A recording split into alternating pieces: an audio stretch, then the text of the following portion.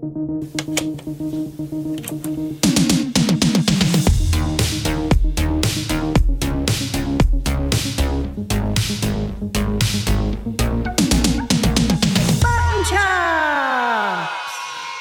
ho, ho. Oh, mama. Welcome to Button Chops, the podcast where two miserable millennials from Northern England ask, what's the crack with video games? My name's Chris. And I'm Matthew. You all right, mate? I thought about doing that noise there. And then I was like, no, stop it. Just do it. Don't be stupid. Give the people what they want. Noises. Ho, ho, ho.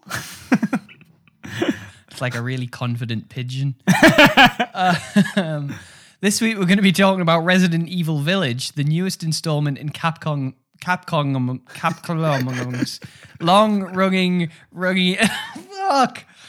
The newest installment in Capcom's long-running prestige horror series, selling a mind-boggling 3 million copies in only 4 days. The game launched to acclaim with a Metacritic score of 84 at the time of writing and has broken records on both Steam and Twitch.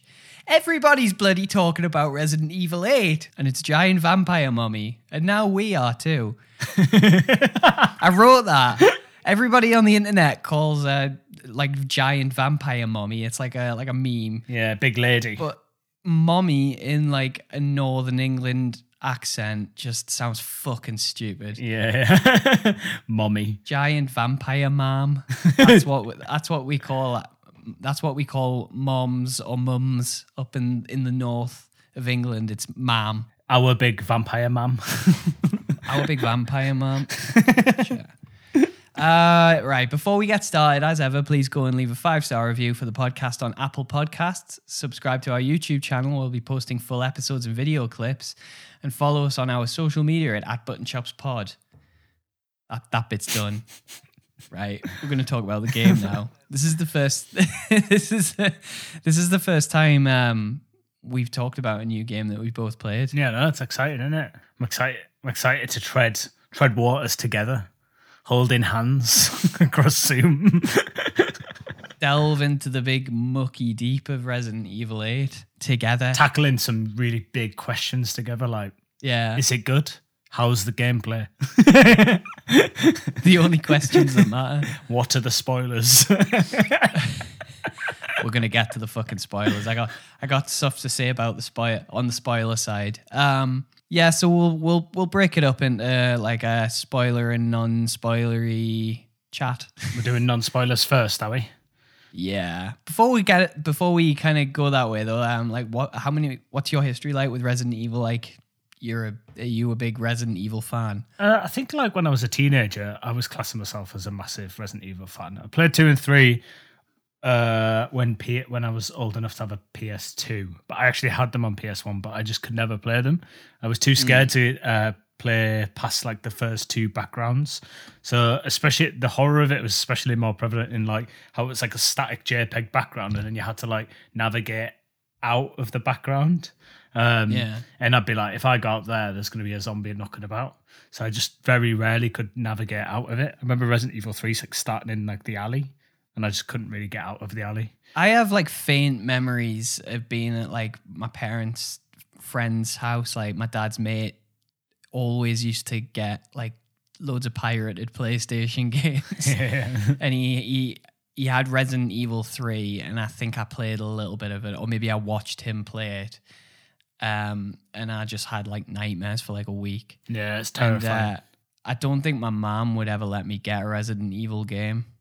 So I didn't even play them, like the original ones, apart from like, I don't know, some brief flirtations with it where I was like in the room when someone else was playing it. But yeah, like I didn't. And then I think we had Resident Evil 4 because I have memories of like coming home from school and my dad playing it, like going into the living room and my dad sitting on the sofa playing Resident Evil 4. You weren't too scared of that, were you?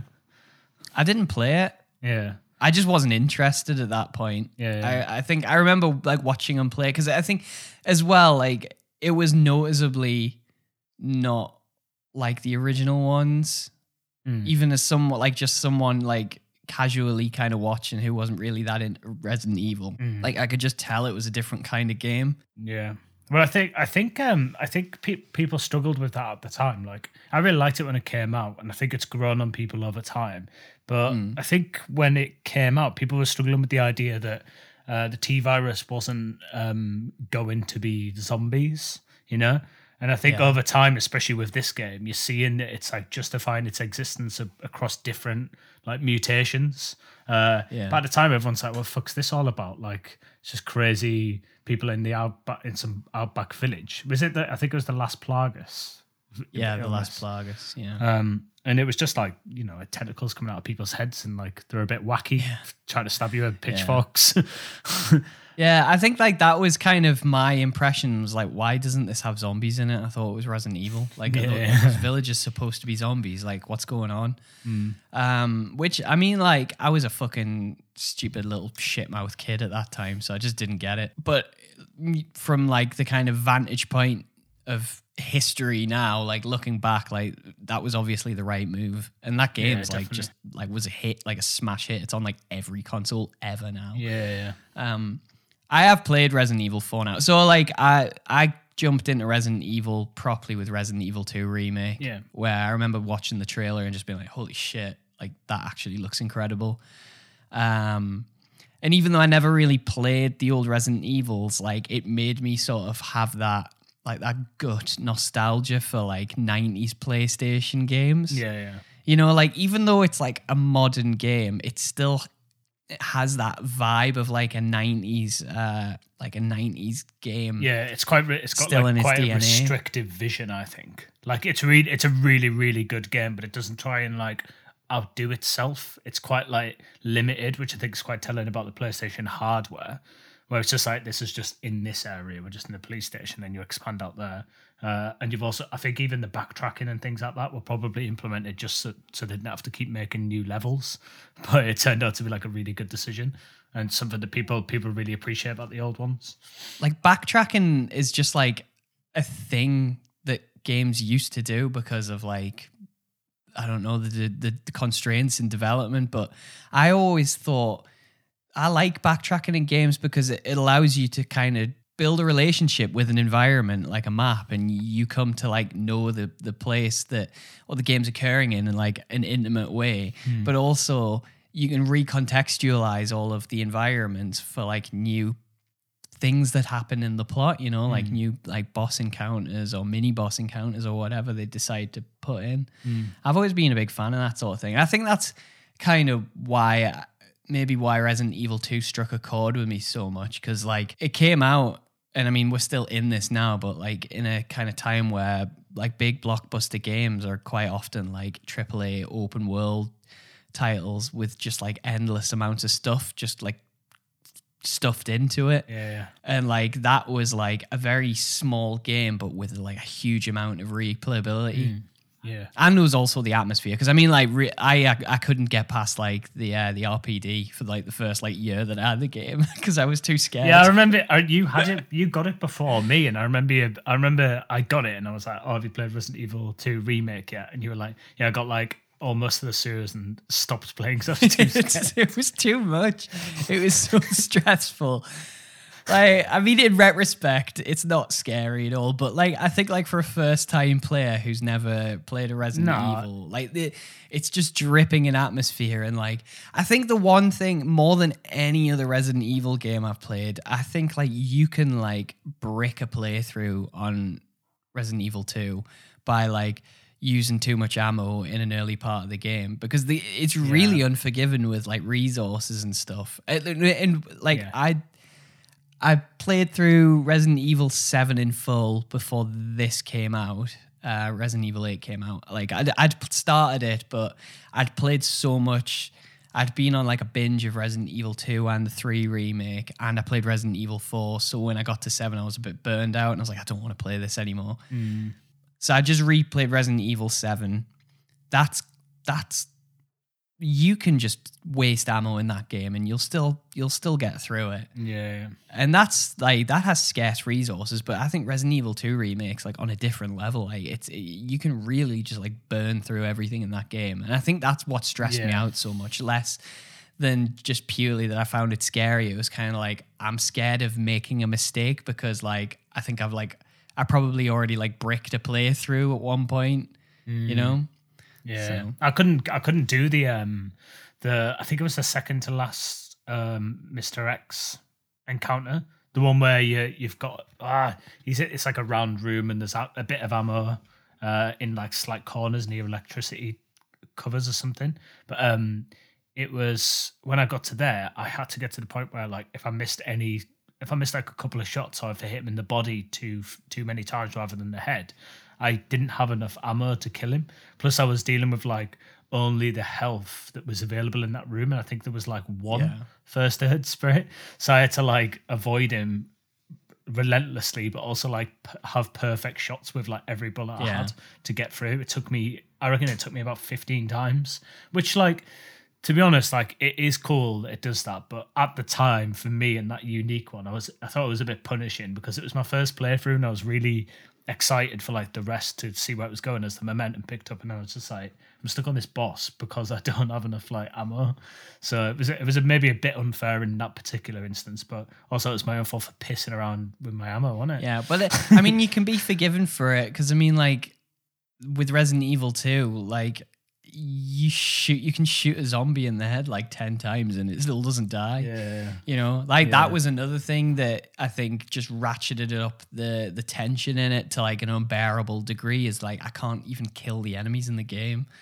You know? Yeah, and you had to leave some of them as well and just be like, well, I'll just leave them in the corridor. And then when you were backtracking, there was like another one plus like a brain liquor. You don't know that going in though, because like conventional like game logic is like, oh, there's an enemy, you should kill it, you know? And you're actually in a lot of situations better off just like running past things and just trying to avoid them. And like on subsequent playthroughs, like I learned that and got better at the game, but like on a first one, it's just like, it's just horrifying. It does horror so well. Other than the remakes, I had 5 when it came out and it was all right. I didn't really see the bad side of it at the time, but I think it was like 14, 15. So like, I didn't really develop proper taste by that point.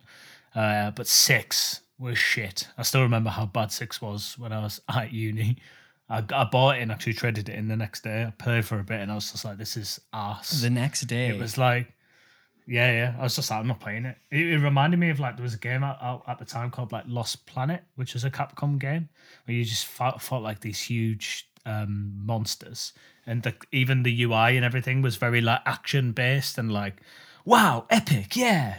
Here's loads of bullets. Whoa, yeah, sick. It was quite like that. They did have like a mansion section, which I think you play with Leon, which is a Resident Evil 2 homage, but it was still a bit shit. I was just like, I'm not playing this. And then I never got back into it, but they didn't really put out much until 7. And I like 7, so. Yeah, I love 7. It's maybe my second favorite that I've played. Like, obviously, I've just bought the Resident Evil Origins collection for PS4, which is like the GameCube remake of Resident Evil and Resident Evil 0. So I'm looking forward to play those because these will be like the first like pre-rendered background, like original style Resident Evil games I've played. You're gonna get that good voice acting. Yeah. I wonder like if the voice acting is quite as bad in the remake as it was in like the original one. Played it and I think it's pretty much the same. Really? It is really weird, but it's kind of funny. Like you'll appreciate it. It's sort of like it just feels like weirdly out of place. It's kind of like comical. I've watched like videos of like the original cutscenes and stuff, like the Jill sandwich thing, and yeah, like I'm well aware of it. But so Resident Evil 8. So you're more of a veteran than I am, and I've played a handful. I've played the best Resident Evil games, really, barring like the first one. Because I think all of the ones that I haven't played are generally considered to be like not really that good. Yeah. Apart from like the original ones, like I would like to play the original Resident Evil 2 and 3, but I don't know. I might not. Yeah. Who cares? So non-spoilers. Let's do the non-spoilers bit. Probably going to be pretty brief because I don't know. It's just a game that demands spoilery, spiffery, spoilery chat, isn't it? Yeah, and I mean, I think if people want to know how great some of the mechanics are, there's plenty of other strong reviews. Plug them. Yeah, yeah. We're literally like the bottom of the pile of like people's opinions. the value when it comes to Resident Evil 8. They're coming here to know how many Greg's pasties we ate in between the story sections. Oh man, I'm trying to lose my lockdown weight, so I haven't had a Greg's pasty in ages, and it's fucking killing me. I'm 40 minutes away from my nearest Greg's. Oh yeah, it's bad, that, innit? You live in the cursed south, though, so the fucking wasteland. There's no Greg's down there. None. Right. So what did you think? Resident Evil 8. You finished this like yesterday, didn't you? Yeah. I mean, also a bit of background. We were meant to do this yesterday, but one of my cables broke, and I did it in the afternoon before doing the podcast, getting all pumped like, oh, this is sick. Gonna go do the podcast, and it broke, and I was like, nah. It was going to be so fresh in your memory, and now it's just only a bit fresh in your memory. Now it's yesterday when I finished it. But overall, I thought this game was like really, really good. It's, for me, as someone who really liked Resident Evil 4 and used to play it over and over and over again, this really hit like got a nostalgia bonus point for me, where I was like getting around the village section, and there was all of these new the gameplay mechanics that were Resident Evil 4 based, like just the building, barricading and stuff like that. When I first put it in, I was like, this is like Resident Evil 4 all over again. Yeah. Which to me felt like a really special moment. I'd be really excited. But the game got so much better than that, and so much worse in points. It's a strange one because it's so many games that it's quite hard to give like one opinion as to how you feel about the entire game. You know? Yeah, I mean, just to kind of give for anybody wondering, I'm sure everybody knows, but like this is a sequel to Resident Evil 7, which like sort of reinvented the Resident Evil genre after it'd gone a bit like shit and stale after Resident Evil 6. That moved to like first person perspective, and it like went more like survival horror like the original ones, but it was like actually like really frightening in bits. Yeah, definitely. Like it was a much more oppressive tone than any Resident Evil game before. It did away with a lot of like the cheesiness. So this one follows on directly from that, and it's the protagonist from the first one, Ethan Winters. He has to go to some creepy Eastern European village where everyone has American accents to save his baby daughter Rose from a group of mysterious monstery type lords, including the big vampire mummy Lady Domitrescu. They say it differently in all different ways throughout the game. Yeah, multiple characters say different things. So he says, I think like Ethan calls her Dimitrescu, but she calls herself Domitrescu. Of course she does. Who knows? and then I'm sure like there was some, because it's like obviously like fucking, I don't know. It's some like, it's taken from some Eastern European language. It's an Eastern European name, and I'm sure like someone from the country that it's originates from, like that style of name was like, oh, it would be pronounced like Dimitrescu. Yeah, because it has the U on the end. But who knows? Not me.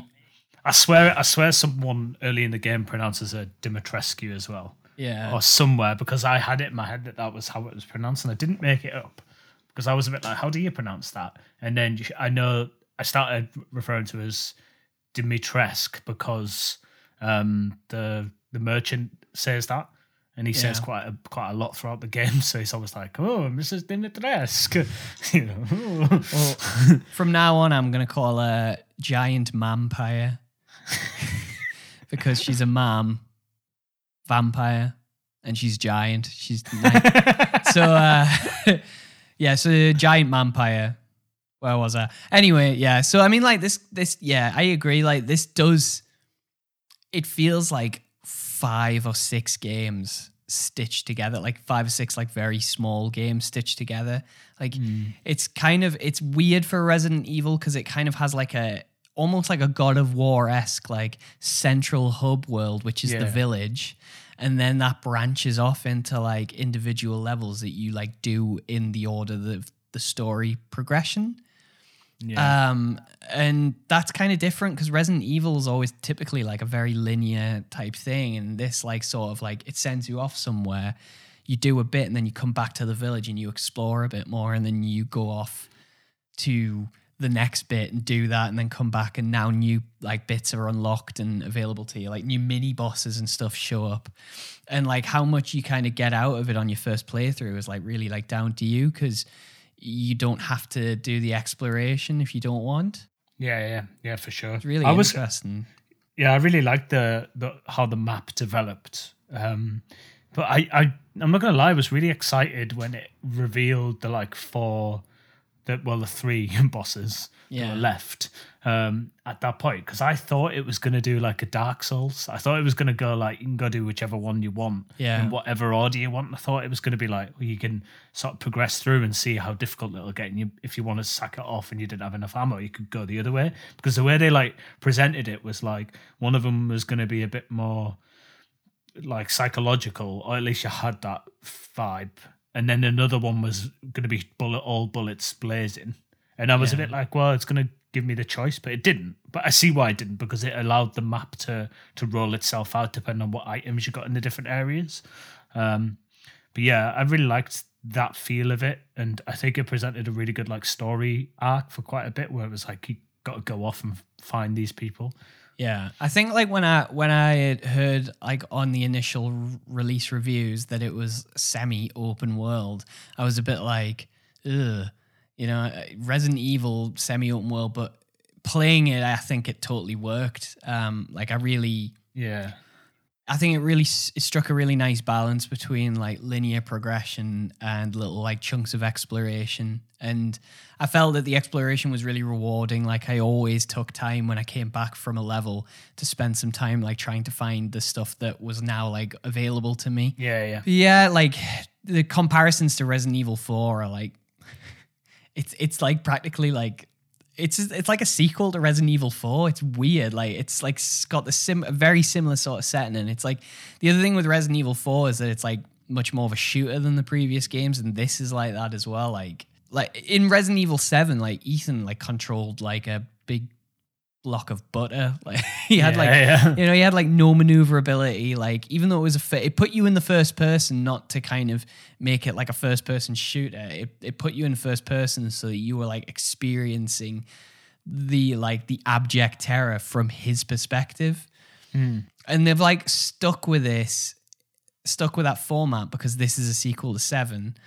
But like I don't know, I think for the way that they kind of went like more of a shooter sort of vibe with this one, it works against it at times. Yeah, I think it works when there's 1, 2 enemies, 3 tops.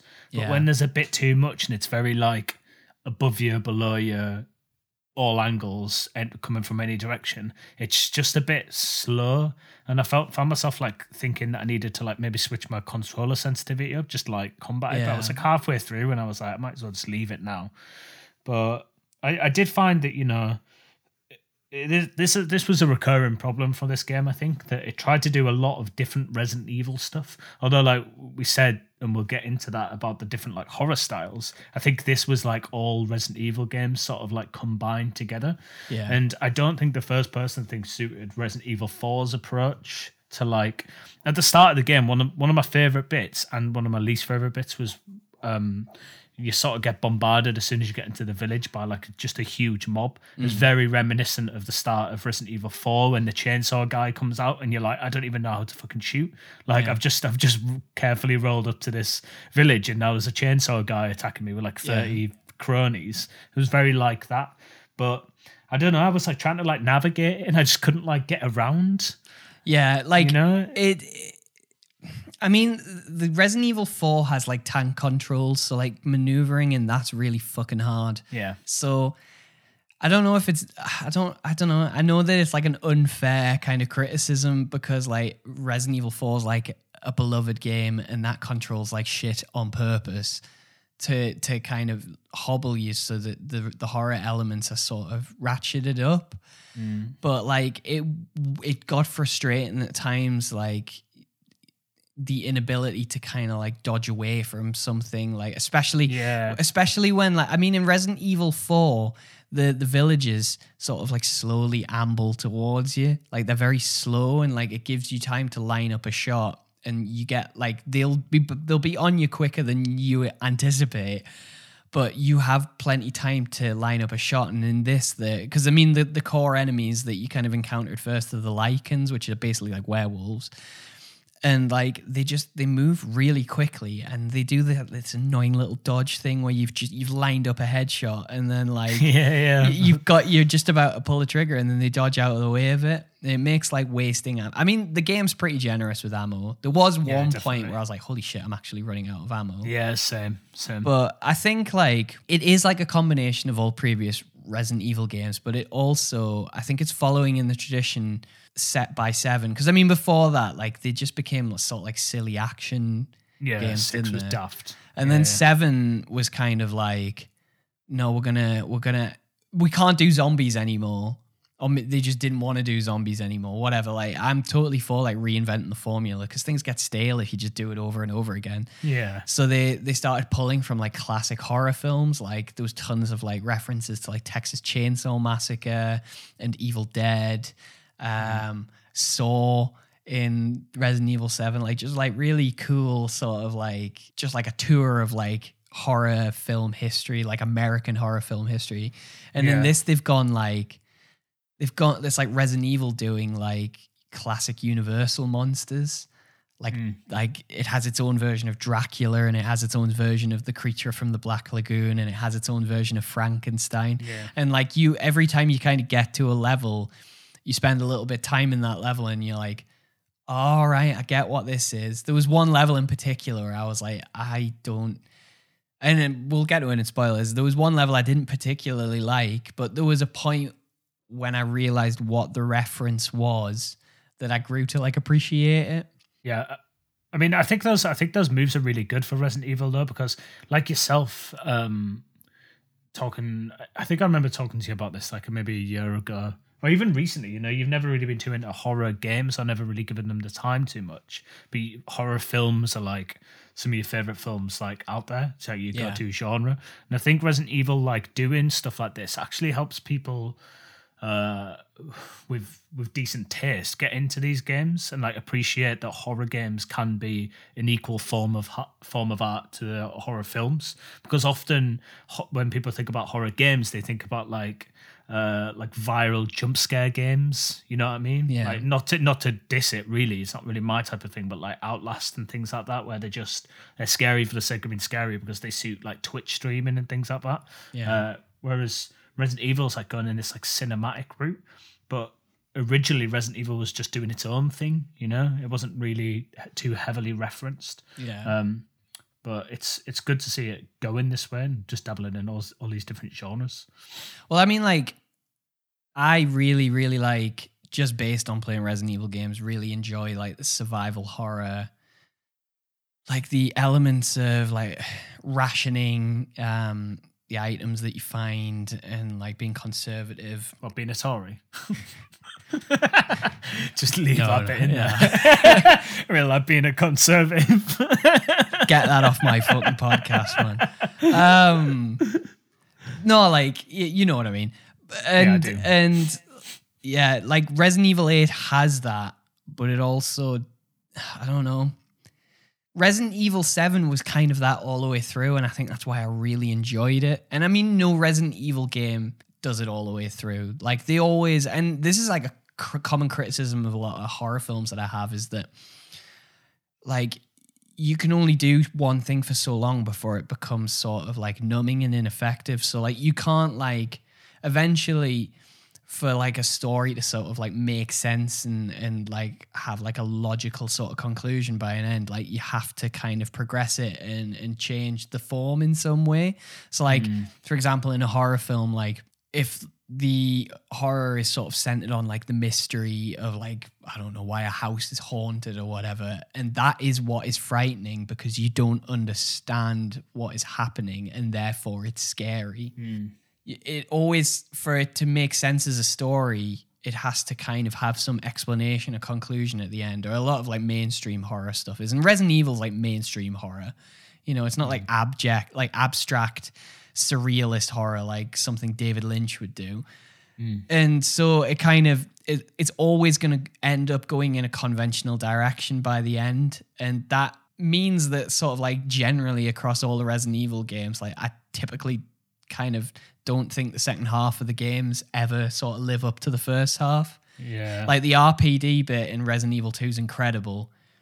And then like the lab bit at the end is just all right. I think Resident Evil have their little story cliche where it has to go into a lab and then it has to escalate and then there has to be a bomb. It's like this is Resident Evil. Like every game has that template. It always goes for like a Hollywoodized sort of conclusion, but this does that times like 100, which I don't know. So like I guess without spoiling, we'll move on to spoilers in a minute. But like I loved the first half of the game. Like I really really loved it. I thought that I wouldn't be that into the sort of like the segmented elements, you know, and that it wouldn't feel like a coherent. And it doesn't really feel like a coherent bit. Like for example, like the best bits of the game that are really good, I feel like even when they're quite substantial, they still don't last long enough. Like the giant vampire level, like I wanted more of that. And like definitely, I don't think Capcom were anticipating how much people were going to be like really into Lady Dimitrescu. So like she's only like the first like, I don't know, fifth of the game, if that, you know? And that was quite disappointing, even though like there's a lot of other really good characters in the game and like it takes advantage of that. I think like most of the sort of monster lords are like actually really good, bar one, which I hated. I agree with you though. Like I think if now in hindsight, I could have split the game up better than it has been split. But even like with Lady D, her like the daughters were cool as well. They had this like really nice angle, and it was like there was horror, like, you know, there was the visual horror happening to Ethan around those girls. Yeah. And it felt like quite torturous. And I when I first got into her castle, I was like, I'm stuck. I was like, I'm terrified. I was thinking back, I was like, what? Was there even that many enemies in her castle? And I was like, I can't really remember them properly. There's a few, but all I was doing was just walking around like I'm terrified for another one of her daughters to turn up. But it felt like they like came and I was like, oh, this one's cool. At that point, I thought that was going to be the majority of the game and you'd slowly take out each daughter and then get to her like maybe halfway through the game or whatever. But didn't. Like, they kind of turned up and then you'd sort of wander through a couple more rooms and then there was like a boss fight and then you were like, what, she's dead? Yeah. Like, is that it? And then you like move downstairs and then there's another one and it's like, oh, what? She's dead as well. I was like, getting through these. And I never really even had Lady D, like, she didn't have much time before you started aggravating her by killing her daughters. Yeah. And then she wasn't even that aggravated because it was the pacing was so weird. Do you know what I mean? It's briskly paced. It's just kind of like, right, we're getting through this. You know? and then it's over and you're like, fucking, like, you're 3 hours into the game. You're like, oh, right. Well, what's next? Yeah. But I mean, up to a point, I thought, oh, this is a bit disappointing that this bit's over. But then the level after the castle was my favorite in the entire game and maybe my favorite bit of any Resident Evil game. Yeah, I'd agree. I thought that was absolutely astoundingly good, that level, the dollhouse level. And then past that, even when that ended, and I was like, oh, I loved that and I want more of that. Because that's my favorite kind of Resident Evil horror, is just like tense, like helplessness kind of feeling that has. I really enjoyed the level after that. I didn't enjoy that one, but yeah. You didn't enjoy the Moreau bit? Yeah, but we'll talk about it in spoilers. Yeah, Ethan's hands get a lashing like, don't they? Just Hey, fucking hell. that was another thing, like, right, so in the castle, I mean, this is early in the game, it's not a massive spoiler, but there's a bit in the castle where giant vampire corners Ethan and just chops his hand off. And he's like, he lost his hand in Resident Evil 7. Like, his wife cuts his hand off with a chainsaw, which was horrifying. That moment in the game, I was like, what the fuck? In this, it was just hilarious. And at that moment, especially because he gets like a chem fluid, and it just pours it on his stump, and then just like reattaches his hand. It's just It's so funny how he like just stitches them, and it shows you the hand like separating. It's like it puts it on, and then it sticks, and he's like, "Oh," and you're like, I don't think that's how hands work. No, I was just like, right, okay. But that was the moment, I think, where I went, right, that's what this game is. Like, it's both like enjoyably dumb, but also a little disappointing, because Resident Evil 7 was like a total realignment of what the franchise was. And it was like, right, we're going to make this a horror series again. Like, it's primarily about the scares, and we're going to kind of dial down the cheesiness. But it feels like they just kind of went, right, now we're going to do cheesiness again. And it's kind of like, yeah, it's funny, and it still has some terrifying moments in the game, like really tense moments. Absolutely. But like, for most of it, it's just a very silly game. And I was never scared of Lady D, so I was happy to see her go on quickly. I would go and stand in the safe room and watch her come into the little foyer bit. Just watch her. The four statues are. Yeah, and because you're in the safe room, she wouldn't see you, and she'd be looking at her like, "Fucking hell! Like, when can I go out?" Yeah. I just thought she was a pain in the ass more than a horror. Mr. X. I loved her character. I think like they could have built the entire game around her. I think, especially considering, like, I mean, you've had like giant stalker enemies in Resident Evil games for years. You know, it's part of the DNA of the series, and like Mr. X in the Resident Evil 2 remake sort of like reinvented it in a big way. And she is just sort of that. But I think it's interesting that we've never had like this big sort of like grandiose, super hot female monster that is like literally gonna like will lop your hands off if she catches you.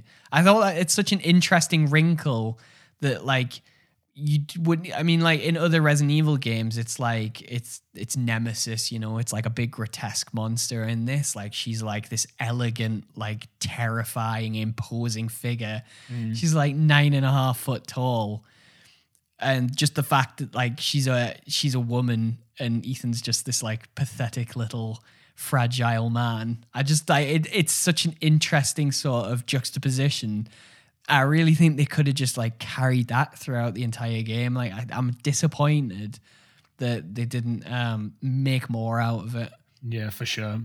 I definitely really appreciated the like sort of woke female thing, where especially I thought more so with her daughters, how they were like attacking, just being like fucking stupid man.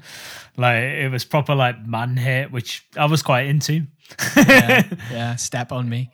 Yeah, it was really good, because especially like Resident Evil characters, I feel like sometimes get done a bit dirty. Ada's pretty strong, and like Claire's pretty strong, but sometimes like they just, you know, like you think about Ashley in Resident Evil 4, she was like a helpless like sort of side character, and whilst Leon was like, oh look how cool I am, it's like, I don't know, he's not though, is he?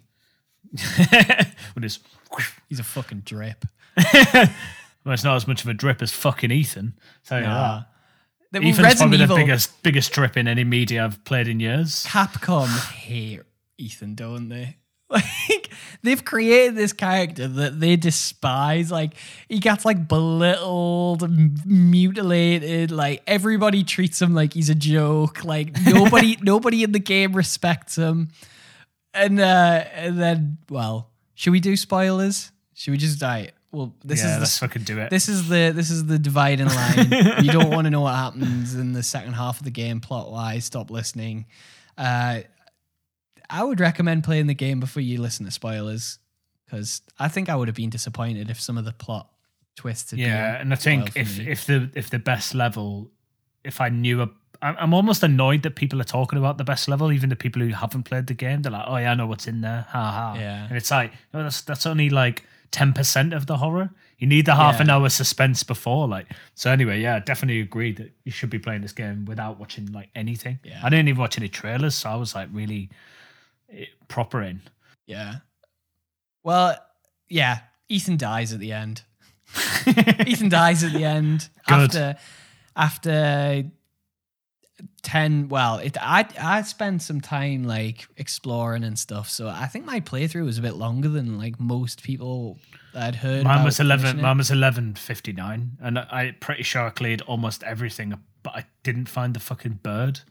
I got like I didn't realize I had a photo of the bird for the rare gain thing. I missed out on one fish, so I couldn't get the last recipe. I found the finest fish. I found all of the fancy animals, but I think there was like a fish in the Moreau pond after you beat Moreau. Oh really? I didn't get that, and I didn't get it, and I was one fish short from getting the fish recipe, the fancy one. Yeah. Which really, really pissed me off. I was like so angry because I'm like, I don't know, I was like intent on like at least getting all the recipes and stuff. Yeah. Yeah. But yeah, I did the same thing. There was a point where I was like, I feel like I'm doing too much of this considering it's my first playthrough. I was like, see you later. I'm off like to wander around for 2 hours. But I appreciated doing it afterwards. But yeah. What did you think of the ending then? The end, but I mean, it's weird going this way. The end was shit. I think I was sort of glad Ethan died, but can't we going right in? Yeah. Oh, what was that Chris Redfield section? It was fucking shit. I didn't mind the Chris Redfield section. I didn't know how to play. Imagine playing that on the hard difficulty. Oh, I mean, yeah. It did just functionally he couldn't take like 20 enemies running at him. The game wasn't like designed that way. Yeah, I mean I think that's it. From a gameplay perspective, it's a fundamental problem. Like if it's a first person shooter, I just think like you need more maneuverability if you're going to be because the game throws so many enemies at you, and again, like it's not like Resident Evil 4 where they're just sort of slowly hobbling towards you, like they're fucking sprinting at you, like they've clear like vast distances jumping over things, and like it's mostly manageable. But I don't know how I don't think I'd be able to do it on hardcore. Yeah, but I think I don't know. Like I liked it at first, and then it like shifted the tone so much that by the time it got to the ending where Ethan dies and then they leave with the baby and there's an inevitable bomb. I don't know. I was just a bit like, I felt like it had already ended for me at that point, and I was just playing some added shit that I just didn't want to play. I felt that the game ended at, when you fight the werewolf with the giant hammer. Yeah. To me, right, I felt like, right, this is going to be the end. Like, we'll do this bit and then I'll go meet this fucking Heisenberg arsehole. Worst character. I couldn't stand him. Voice acting was really annoying for him. And yeah, probably the most lines as well, didn't he? He was so boring. And like, we'll go meet this Heisenberg guy, and then there'll be some sort of, I don't know, like some plot thing, and I won't actually have to fight him as a boss. That was the thing. Miranda will turn up, do him in. Yeah. And that'll be it. And I thought, like, right. And I mean, like, I would happily do I actually really enjoyed the Chris Redfield bit. I liked kind of just being like this big fucking burly, like, alpha dog. It felt a bit like DLC. I don't know. I know what you mean. It was fun. I just was a bit like, do I need a tone change? Yeah. At the very end of the game. That was the thing. Like by the end of the game, I felt like I was playing a completely different game to the game I'd started playing. I don't know. I just don't really know how to feel about the way that they formatted the game, because realistically, at first I was kind of like, oh, like each level being its own like little mini self-contained game. Like, I don't like that. And then I did the first 3 and I was like, oh, actually, no, I do really like this. And it's actually pretty... I think Resident Evil 7 is more tonally consistent throughout, but it is structured in a similar way. Each level in Resident Evil 7 is different. You know, like you do the house and then you go into, what is it, like the sewery type bit, and you come out in the greenhouse, and that's all. No, you go and do the old house, which has got Marguerite in it, and then that culminates in the greenhouse fight, and then you go and do the Saw level, where it's, you know, each thing is like its own different flavor, but it feels tonally coherent throughout. Yeah. And this doesn't feel like that. It feels like each thing is completely different from the last thing that you did. Yeah, and there's even from a gameplay point of view. But there's one point in particular where I would even say, like, because the first level is the castle with Lady D, giant vampire, and then the second level is the dollhouse, which was the best level in the game for me. And then the third level is like the creature from the Black Lagoon type thing where you go to get Moreau. And even though they're all very different, because they've got that like classic Hollywood monster movie vibe to them, they still kind of feel like of a piece.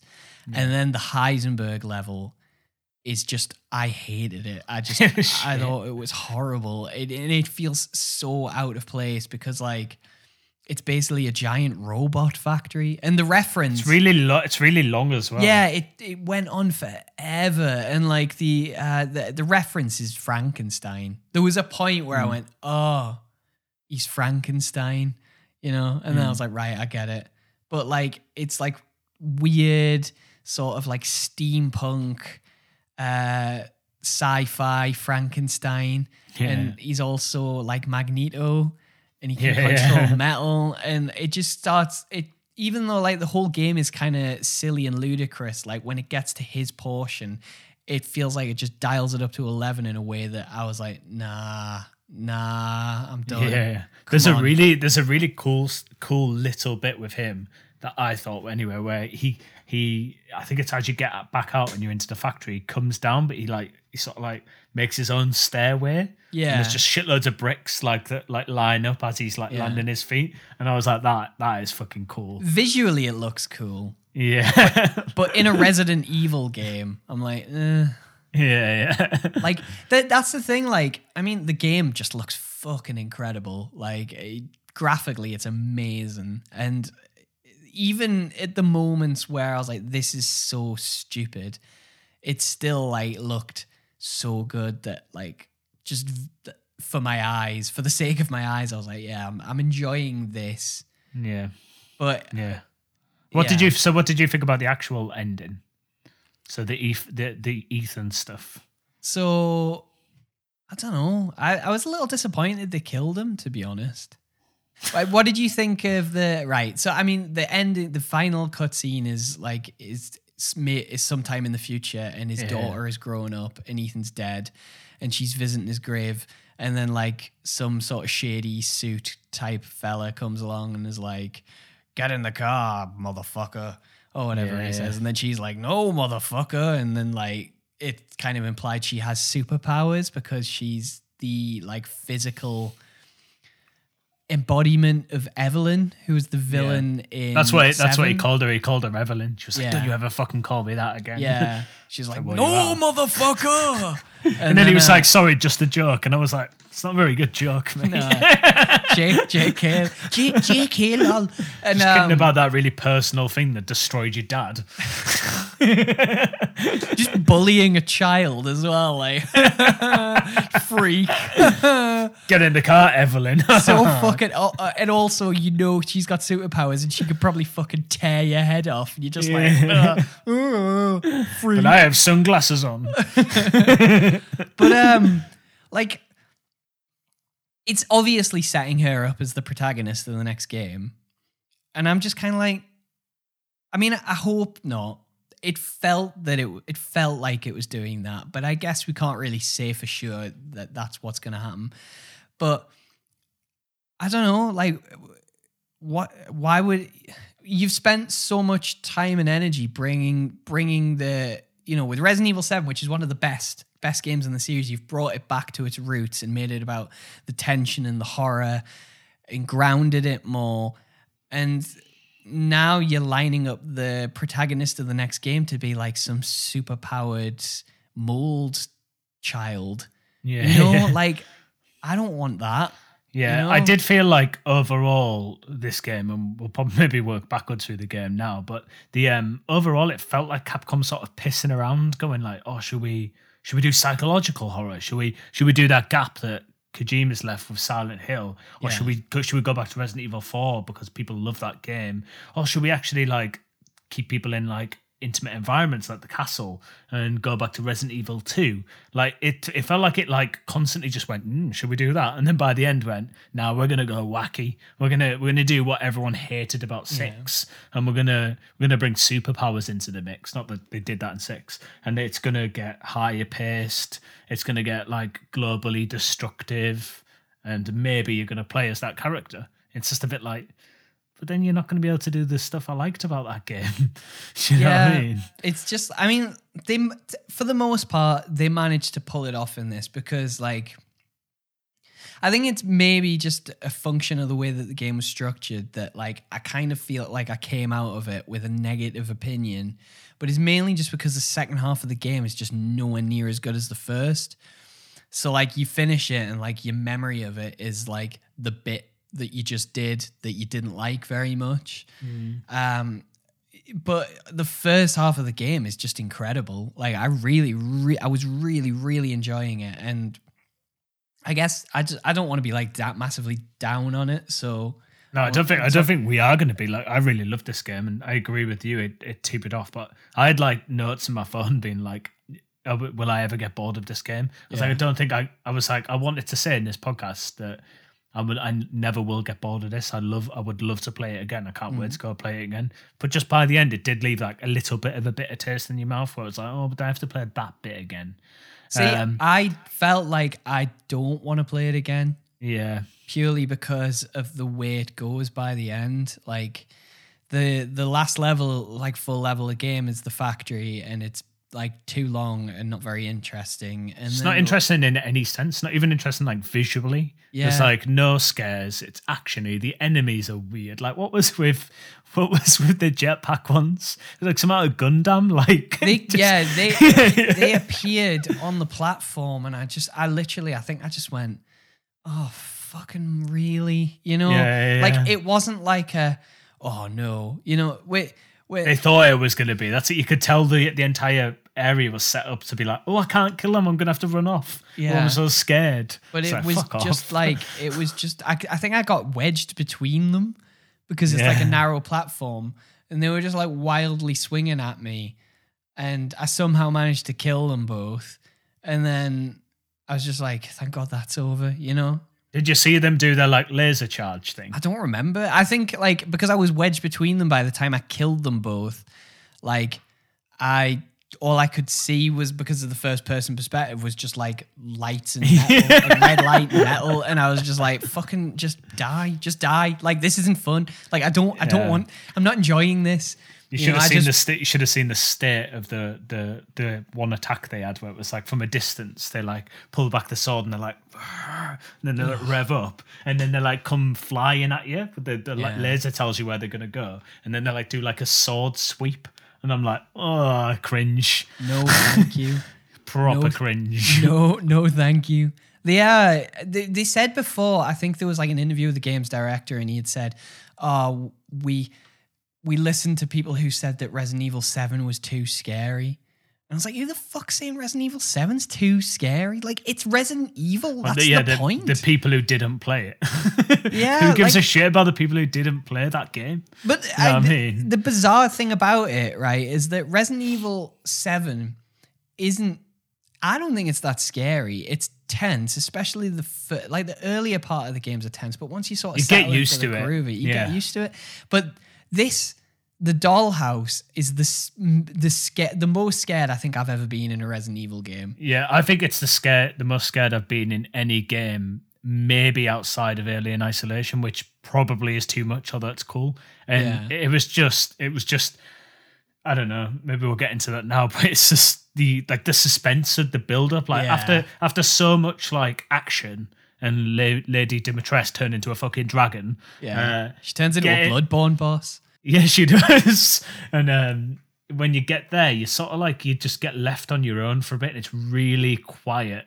and I had headphones on. And I was just like, I have no idea where I'm going. Yeah. You start opening cupboards, but nothing has anything in it, and you're just like, And you hang lose all your on. weapons. Yeah, and you're just like, but there's nothing here. Like everything that you've had a habit of doing for like 4 or 5 hours at that point. Yeah. You're like, none of it's working. Like, what is this place? And like, you can't sprint. And then there's like a sort of Saw-esque puzzle, which I was just like, oh, I get what I'm doing here. It's just, this is what it's going to be. And then I'm going to get scared by some cliche doll.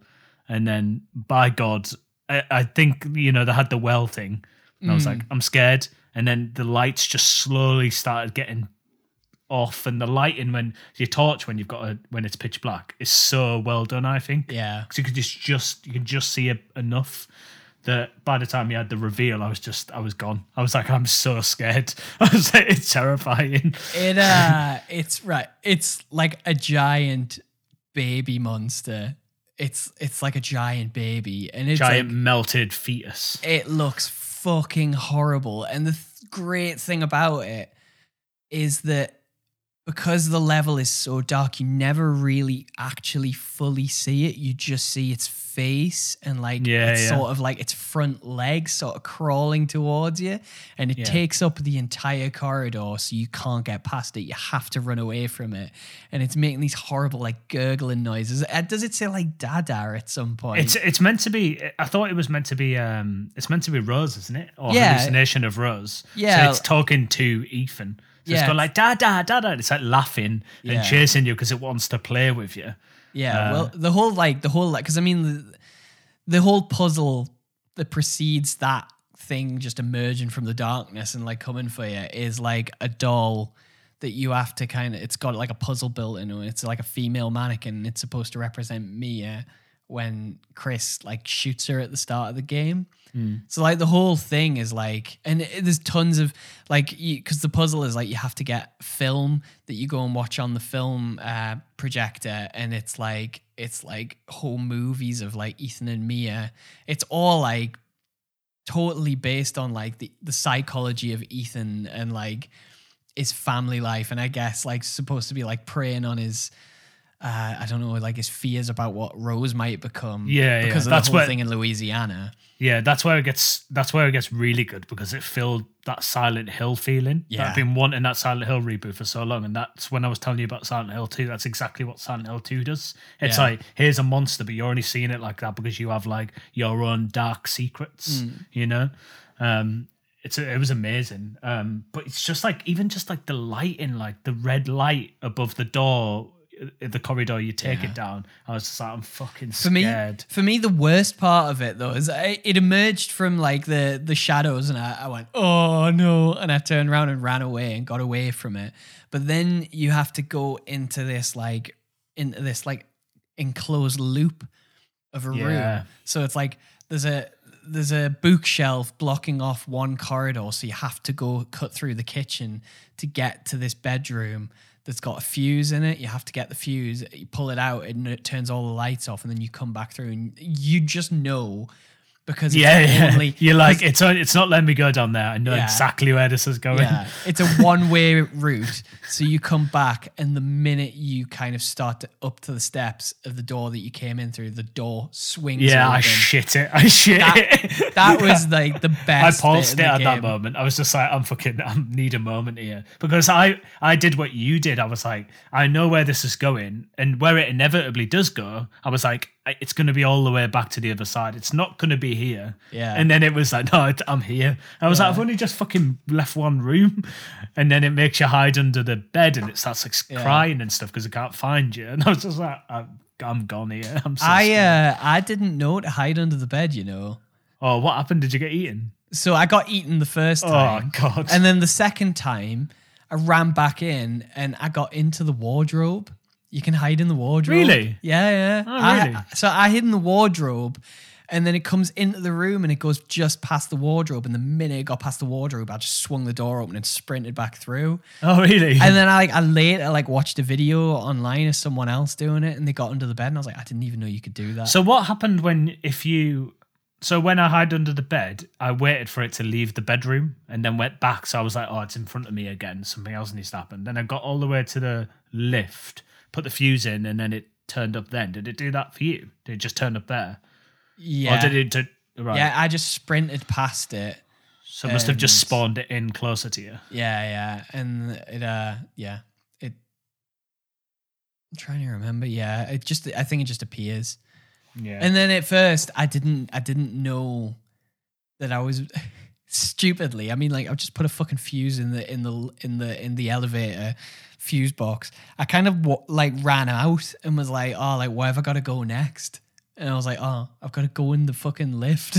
So I had to get back to the lift without the baby getting us. That was the bit that I died because I put the fuse in and then it turned up and then it sort of stopped. It like got close to me and then stopped and started making an animation. I was like, oh, it must be doing something. It's going to like chat to me or something. I forgot about the cinema room. And then it didn't. It just hit me. I was like, even watching the eating animation, I was like, this is so scary. That's the thing, like when it gets you, it's not like when Mr. X or something gets you and like it hits you. Like it gets you and you're dead.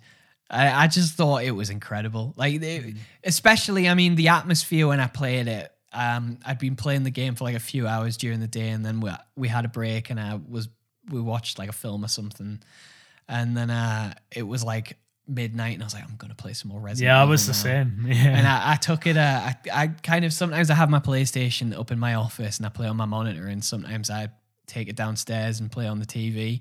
So we had it on like the big 4K TV. All of the lights off in the living room. It was like pitch black, and just the atmosphere was like incredible. And even like afterwards, like Holly, who isn't really that arsed about games, like the next morning was like, yeah, when we were playing Resident Evil last night in the dark, that was class. she was loving it. But that was more, but it was a very different section, wasn't it? It was, long corridors. You couldn't really see the end of them. It reminded me of like PT without ever having the opportunity to play PT. I wish I did. It reminds me of that. How it's just like you're just going down corridors. You can't really see the end of them. Like what's going to be there. Yeah. And it always sort of satisfied it at the right moments. It did that. It did that so well. And I wish they just stuck to the first person thing. Not that I'm saying they're canon it necessarily, but I think they are. And kept with the first person like horror stuff and went down that route. But I don't think they're gonna. I don't think they're gonna. I think they'll stick with the first person. Personally, I think you're gonna have superpowers. I hope not. I hope that they, even if she's in the game, like, I mean, she could be the baddie. That'd be good. Well, they've kind of said like, I think they've said like this is part of a trilogy. So 7 to 9 is going to be like a trilogy. So it would make sense for it to remain like the same sort of gameplay format. I think if I don't know. Who knows? I mean, we don't even really know exactly what it is that she can do. Yeah. But I just would like more of the survival horror and not the sort of superhero-y, I don't know, superpowers, whatever it is, like the mold type stuff. I also do think though, like, I love the dollhouse level. I don't know if you could spin that out into an entire game. I think that would get wearing after a while. Silent Hill would not do it. Well, I mean, when was the last Silent Hill game though? Well, hopefully it'll be back, but yeah, that lost its way eventually. They all get very actiony. Yeah, I mean, I don't know. I love that part of the game though, but yeah. And so, what did you think about the reveal about Ethan always being dead? Oh, didn't care. Again, I don't know. I thought it was quite cool. It was something. I just felt like they were making some sort of excuse at that point, even with the like hands thing. Well, I think that regeneration stuff. I was just like, it's like, I don't know if this is serious or not. Are you making an inside joke? Do you know what I mean? Yeah, it is like, it's a justification for it because you are playing the game thinking like, this is ridiculous. Like he's getting shot through the leg with arrows. He's getting his hands lopped off, and it all just feels part of like the silly campness of Resident Evil kind of returning to the the series. Yeah, but then it does like a serious, cool cinematic twist. This is what I mean. Like, you can't be like silly and then be like, "Oh no, we're not silly. We're a serious storyteller." It's like a plot justification for something that, like, a creative choice that it decided to make throughout both of these games. Because I mean, it's hard to do body horror, I think, from a first-person perspective in a video game when really all you're seeing is your hands.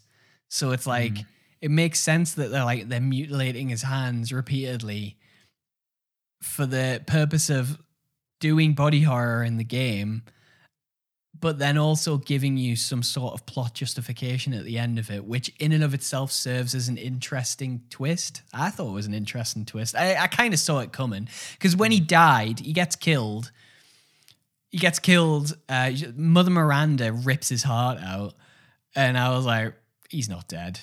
Yeah. Like, they ripped his heart out. She ripped his heart out, and you transitions to Chris's perspective, and I thought, nah, Ethan's coming back. There was a note in Heisenberg's factory mentioning it, wasn't there? Or like alluring to it. So I think I started to get it at that point. He said that there was something interesting about Ethan's body or something, so maybe we could use him. And I was like, oh, they know. And then when that happened, I was like, oh yeah, he's definitely not dead. He's just going to grow back. Yeah, they keep making like little sort of references to it throughout the later parts of the game, and you it's kind of teasing like something larger is going on here. I mean, there's that, and I did quite like it. I thought it was an interesting wrinkle to kind of recontextualize the events of Resident Evil 7 as well. It's like, oh, actually Ethan died at the beginning of the game. Jack killed him, but somehow he survived because it's from the mold. But yeah, but it didn't really survive. He just died. So it's like when you're watching it, you're like, how didn't he die? And it's like, well, no, he did die. But Resident Evil's ways meant that he didn't die. But I felt like, at that point, I felt like just a bit out of it with it. And like I said to you, I felt like it had already finished. And it was like, it was veering between fucking cutscenes and third person and first person. I had no idea what was going on at some points. I just felt like really out of like sync with it.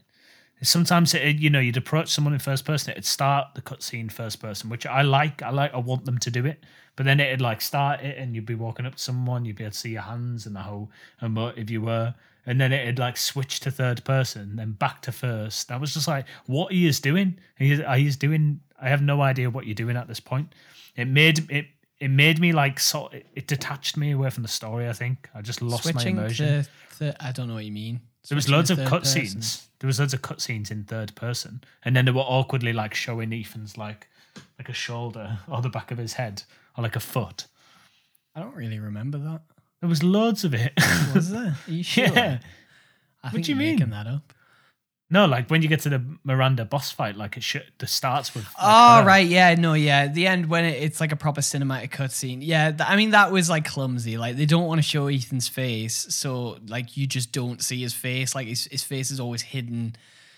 That was a bit. It just took me out of the storytelling mechanic for me.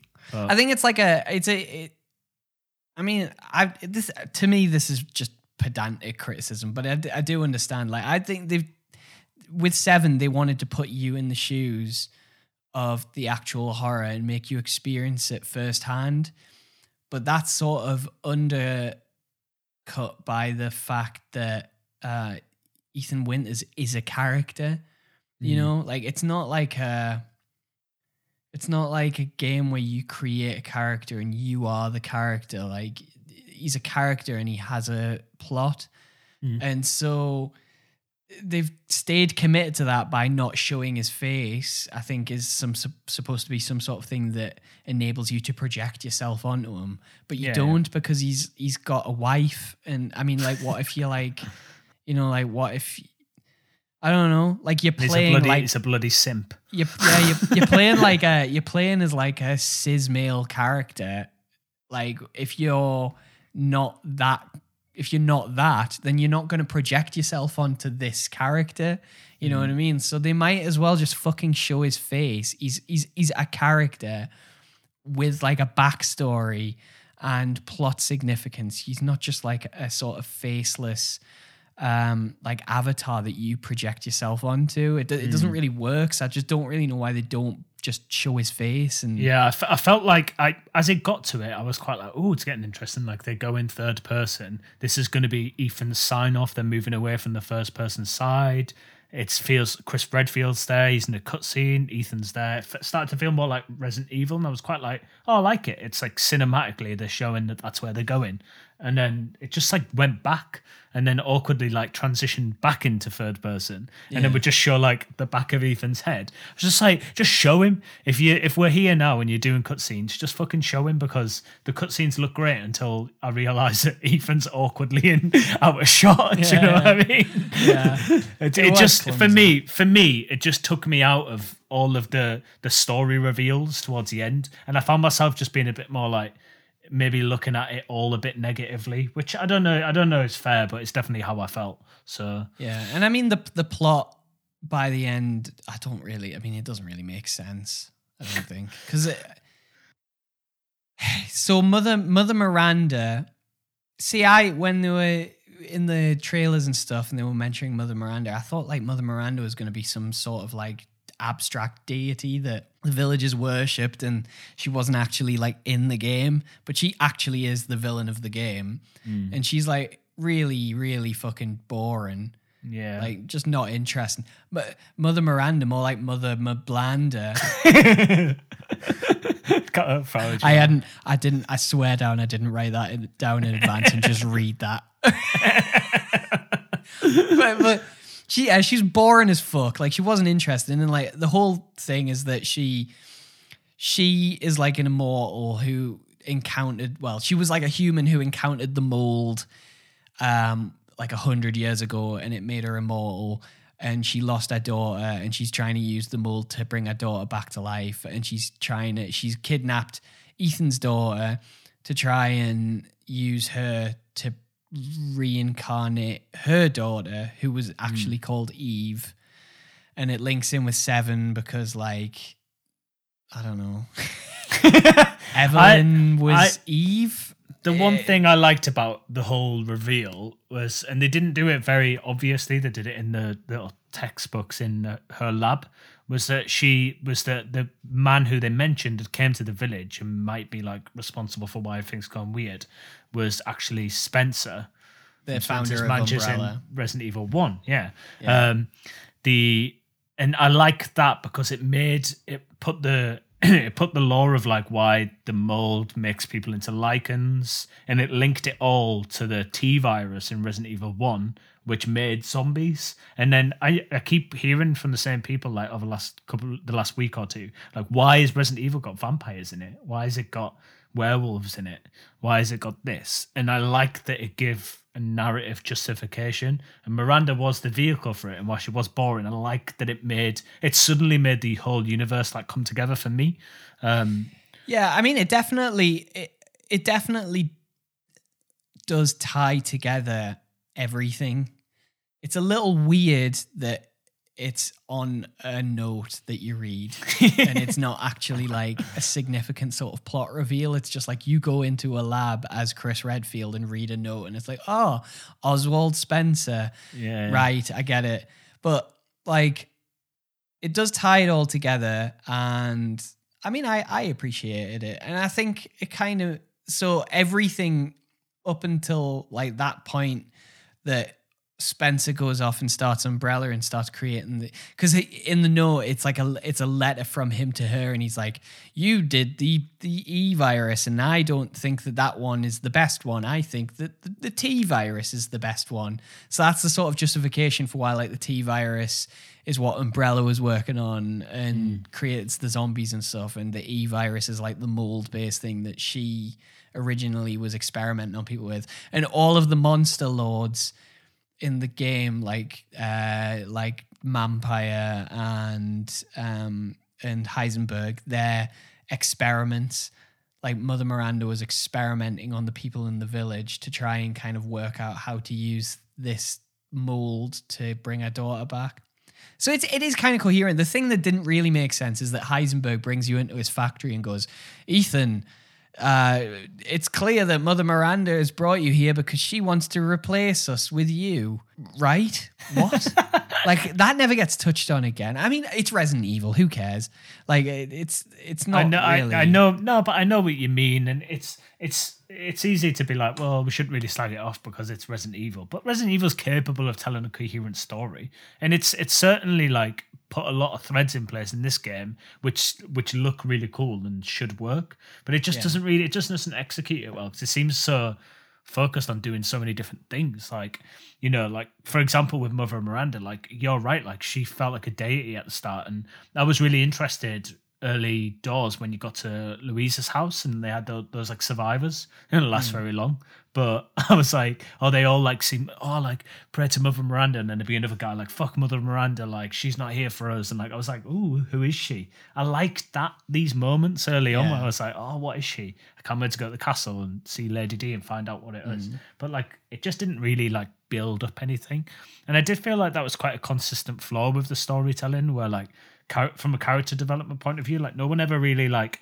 was in the game for like longer than 20-30% of its length at any given moment. They all like came and went, and then another person came, and it just didn't make me feel like Ethan's story was like really connected to the overall interest of the other characters, you know? Yeah, it was too episodic, and I think like by the end you kind of feel like you got some really good stuff, but you didn't get enough of the good things. And then it's sort of weighted in the back half with some really like bland stuff that soured the taste a little bit for me. I probably will play it again. You definitely will. What did you think about the like boss fights and the mini boss fights? Because some of them sort of hit nicely and some of them didn't. It was a bit clunky. I like the Miranda one. Personally, I don't. I thought it was quite cool. The aesthetic of it was cool. In terms of gameplay, I actually kind of enjoyed the Heisenberg fight, just purely in terms of controlling the big giant robot thing. I thought it was quite fun. I didn't really like the mini bosses, you know, the giant trolls with the hammers. Yeah, there was one at like Benevito's grave when you go back there. That was the one I didn't like. I didn't mind the one in the mill because like the arena was a bit more like sort of spacious and set up in a way where you could, and also you can set traps before he notices you. So I enjoyed that. Like I went in and I like dropped some mines on the floor, and then I like popped him with a magnum round. Yeah. He turns around, ran towards us, blew the mines up. And I liked that there was that sort of little element of pre-planning that you could get like the upper hand on him initially. But I mean, like overall, I don't think that the way that the game works, generally most of the bosses don't really functionally play that well because like it's still got that clunky sort of tank like shooter sort of energy to it. I felt like sometimes it was like playing like a first person mod of Dark Souls. You know what I mean? Like some of the animations and stuff of the characters, and I know that it was gothic and it was swords and things like that, but some of the animations and the attacks in particular felt quite Soulsy. And I was just a bit like, is this working or not? And I kind of liked it, but then it didn't click properly. Yeah, I think again, probably my favorite boss would be the doll house again, just because it's not about like running around and shooting. It's like this panic inducing sort of like tension timer thing where you've got to find the right doll before all of the dolls get you. You know, I that is the kind of boss that I think in a first-person survival horror game works well because it's about the tension. Yeah, it's immersive as well. Yeah, and it's about sort of acting under pressure. And the other bosses are just kind of like shoot them a lot. You know, I like the Moreau boss fight as well. I don't know. I like that, and like hiding under the thing when he starts like spewing acid everywhere. You've got this nice little sort of arena that you can maneuver around in. And it's just about like sort of taking cover at the right time and then like hitting them at the right moment. I liked the bit at the end where you actually get to kill him, and you're in like that sort of like Bomberman area. But the before bit I didn't really like. I don't know. I felt like he was there because his giant fish thing was there for me, just to satisfy Resident Evil 4 homage. Yeah. It was just a like a reference to 4, but I think it was nice that they built like a little puzzle sort of map, and it's kind of like it's quite platformy, puzzly, and acting under pressure. Like you've got this giant thing, sort of just trashing everything around you, and you've got to kind of maneuver around it, move at the right times, don't get eaten, and then it was definitely different. Even like seeing him be like, I'm just going to keep jumping here, and then you got to time it so you follow as I've gone past. I loved how pathetic he was as well. Like he was like, what does he say to you at one point? He's like, you steal the flask from him, and he's like, don't, the others will laugh at me. Like, I just thought it was so good. I really, really, again, didn't think that I would enjoy that level. Because I was still sort of pining for the dollhouse. I was like, well, they're not going to top this. And they didn't top it, but like, that was great. I really enjoyed his characterization, like how like disgusting and pathetic he was. Like, he's a failed experiment. Yeah, he was definitely more simpy than fucking Ethan. They're both just like, please love me. He just wants Mother Miranda to love him. Poor little guy. Yeah, I'll love him. He can come and live with me. He'll come and live in my house. He can vomit acid onto me. Give me what I want. Right.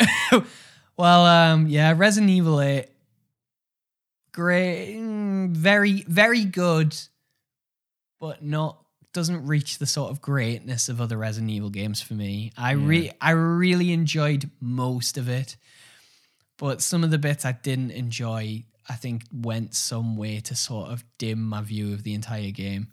Yeah. And I don't know, maybe I'll feel differently on a second playthrough, but these games, like 7 and 8 especially, I don't feel like they're particularly designed to be replayed in the same way like 2 is. Yeah. Like the remake of 2, like the whole replayability thing on the remake of 2 is getting through the game as quickly as you can to get like the better rankings. I don't think this even gave me a ranking at the end. There is a trophy for beating the game in 3 hours. Fucking God knows how you managed to do that. But I don't know, like for me, like 7 and 8, because they're first person sort of survival horror, sort of like theme park type experiences where like it's never going to be quite as good as the first time you play it through. Yeah, they're cinematic. You know? It's sort of like replaying like an Uncharted game. It's like you're not really getting anything out of it. You just like watching a film again. You know what I mean? Yeah, which is, whilst has its value, it's just not the same as 2, for sure. Yeah, definitely not. Oh well. Should we move on to this week, Steve, then? Yeah. This is your cue. Are you ready? Yeah. I ain't read this back since I've written it, so just give me a chance. Just don't get too close to the mic, yeah? Oh. There once was a songwriter. Talented and exceptional was he. Now along came a bad man, MC COVID. He spread an illness, freakishly and cursed, globally on a mission to make life the very worst. How can I do this? How might I be? How can I continue to spread creative glee? Then along came an idea, soft and sweet. I'll tell them what I've been watching and playing. It'll be a real treat. Was that... What? That's the story of this week, Steve. It's very, very, very well written. Was it? Yeah, I just wasn't anticipating it in the form of like a... It was like a double-length limerick. I was trying to do the introduction of Resident Evil Village, but you know. Oh, right, Village. Oh, yeah. No, I get it. The Village of Shadows thing. Yeah, that was good. How long did that take you? It was the first thing I written. Didn't take me that long. Well done. Longish. I enjoyed that. And but yeah, I'm sure everybody listening did. This week, Steve, is where we talk about what we've been watching and playing. See you later. What have you been watching and playing? I've been playing Subnautica again, which is scary. Is it scary? I find it weird that everyone always says it's terrifying. I'm like, it doesn't look like a horror. I know it's a survival game, but I find it really scary. I mean, I found it scary when I first played it. It's not really a horror game. It's a survival game for anyone listening. And it's underwater, so you start off in like a little lifeboat, and you've got to go underwater and find resources and build better stuff to progressively discover more of the world and complete it. It's generic survival gameplay, but it's underwater, which is the scary thing. And I think, like you start off in like the shallow, like coral reef looking place, and then you get to the end of the coral reef and it's got like just a vast blue and you can't see anything. And it's like you could swim into it, but then at no point do you know where anything is at any angle. It's got this really like, the sounds are really good. It's just this feeling of being underwater. And I think if you specifically find the feeling of being in deep sea scary, because there's like sounds everywhere, then it's horrifying. But if you're not scared of that, it's not scary at all. Yeah, I've heard lots of people say it's terrifying. I've got it. It's installed on my PlayStation, but I haven't got around to playing it yet. Yeah, it's really good.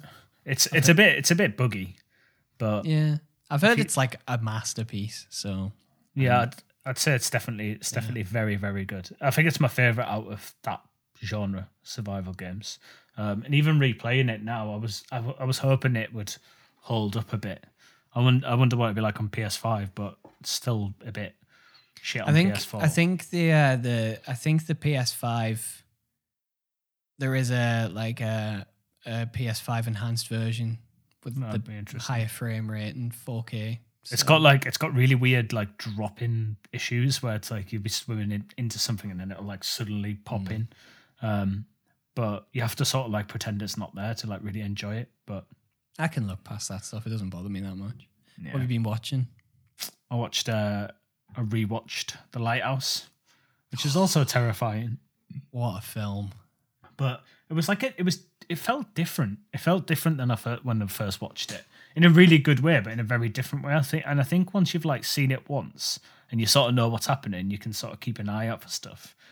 Yeah, I mean, on first watch, I found it very funny. I've only actually watched it once. I saw it once in the cinema, and I haven't rewatched it since then. I think I found it funnier the other night. That's what I was going to say. It's a very funny film, and I didn't find it particularly. It's disturbing, but I didn't find it scary. The Witch is much more of the other film by Robert Eggers. The same director, is much more of a sort of horror film than The Lighthouse. Yeah, Lighthouse is like a psychosexual drama. Yeah, it's much more psychological, but it's quite like claustrophobic. All the shots and stuff are really like tight, and you never really have like a sense of like where anything is or like how the island's sort of laid out.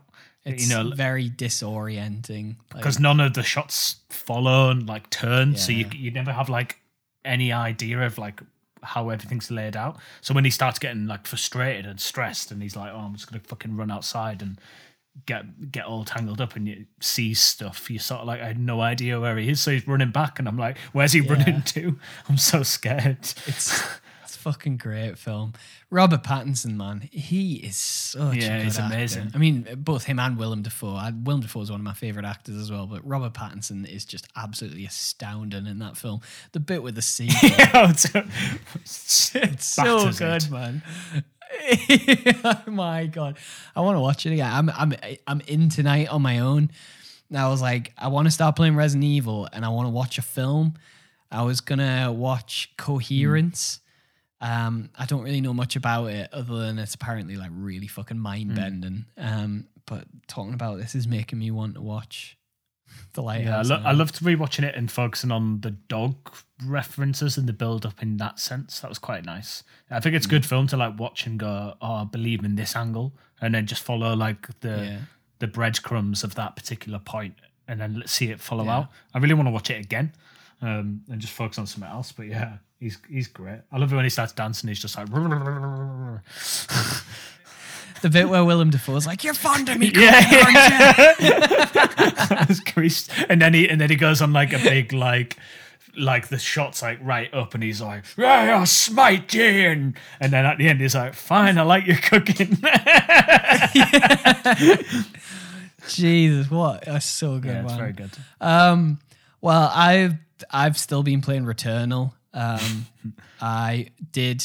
Sorry to everybody who had to listen to the horror that was last week's episode. We were saying literally before we came on here, I went to like edit the audio, and my girlfriend walked into the room and went, "How'd the episode go?" And I went, "Oh yeah, it went really well. Like the audio sounded really good this week, because I've like consistently week on week have issues with like my audio interface and getting good quality audio.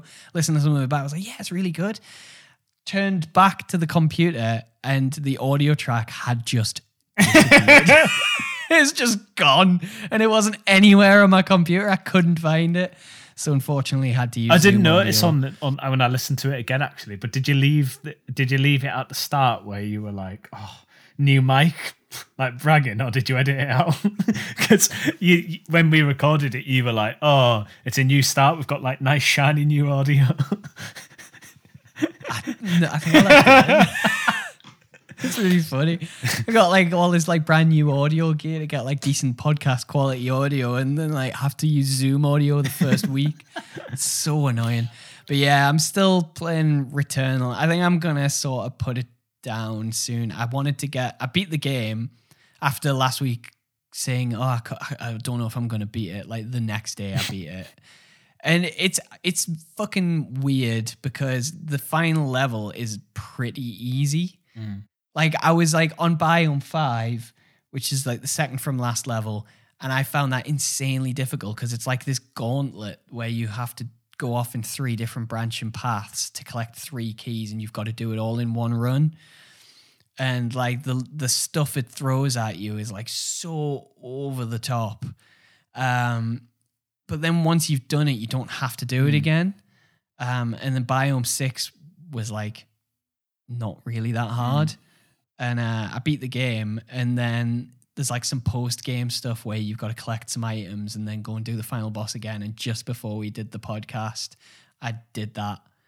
And again, it's just bizarre. Like once I beat the game once, I booted it up, started going through systematically to pick up all of these items that you need to unlock the secret ending, and I didn't get killed once. I was just like, this game has suddenly become very easy. It's you beat it once and you get through like the big sort of like stumbling blocks, and then it just opens up a lot and becomes a lot more, I don't know, manageable. So yeah. And I watched Invincible on Amazon Prime. Have you watched it? Have you heard of it? I watched it. I've heard of it though. It's Roughly.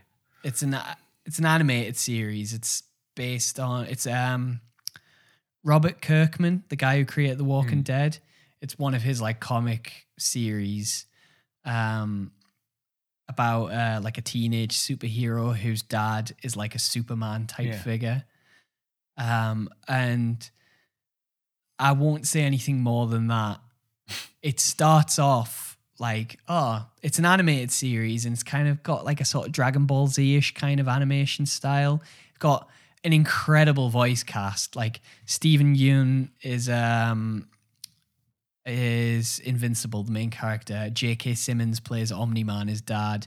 It's got Jason Mantzoukas. It's got Gillian Jacobs. It's got Zazie Beetz. It's got Seth Rogen. Justin Roiland from Rick and Morty shows up.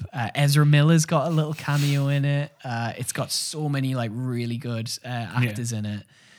And it starts off as like a really sort of like, it just seems like a generic superhero show until you get to the end of the first episode and something happens that makes you go, whoa, what? And I found the first half a little sort of like, fine, it's okay. And I dropped off, and then I heard people talking about how good it was. So I went back and I kept watching. I think from like episode 6, it's 8 episodes long, and each episode is like an hour. From about episode, I don't know, like 6 onwards, it really starts to sort of crank up and get a lot more interesting. And then the final 2 episodes are astounding. Really? Like, excellent. Very, very good. Definitely recommend it. I'll give it a watch. Sounds really good. Yeah, it's fucking great. And like, stick with it because it's about a teenager who like discovers he's got superpowers. So, and it has that sort of like, it's a big chunk of it is like teen sort of drama. I think I've got a bit of an appetite for something like that at the minute, though. Yeah, I think you'd enjoy it actually, just based on things I know you like. Casual entry and then something that'll get a bit more serious. I even watched Mortal Kombat last night and I was like, I'm enjoying this a little bit. Something just a bit naff. Invincible is a lot better than that though. Yeah. Like Invincible, like especially stick with it till you get to the final 2 episodes. The final 2 episodes are like jaw dropping, like just fantastic. Yeah, and those are the points where you really like you appreciate the voice cast because J.K. Simmons is just fucking great in it. I mean, he's great in everything, but he's very, very good in it. So yeah. Invincible, Amazon Prime, good show. Fair enough. Well, I think that is it. Thanks as always for listening. You can follow the podcast on Twitter and Instagram at @ButtonChopsPod. If you've enjoyed the podcast, please leave us a review as it helps out massively. And if you want to get in touch, you can just message us on social media or email us at buttonchopspodcast@gmail.com. You can follow me on Instagram and Twitter at @BeezusFafoon, and that's it. I'm not plugging anything else this week because I haven't been making YouTube videos or streaming or anything. So You're just a man. You're just a person again. I'm just a I'm standard issue human being doing standard issue human being things like a boring job. Anything you want to add? No, my Instagram and Twitter's cleverwoot. Yeah, I'm also a normal man. 2 normal men just doing normal men things. Hey, right. Well, that's it. Bye. See ya.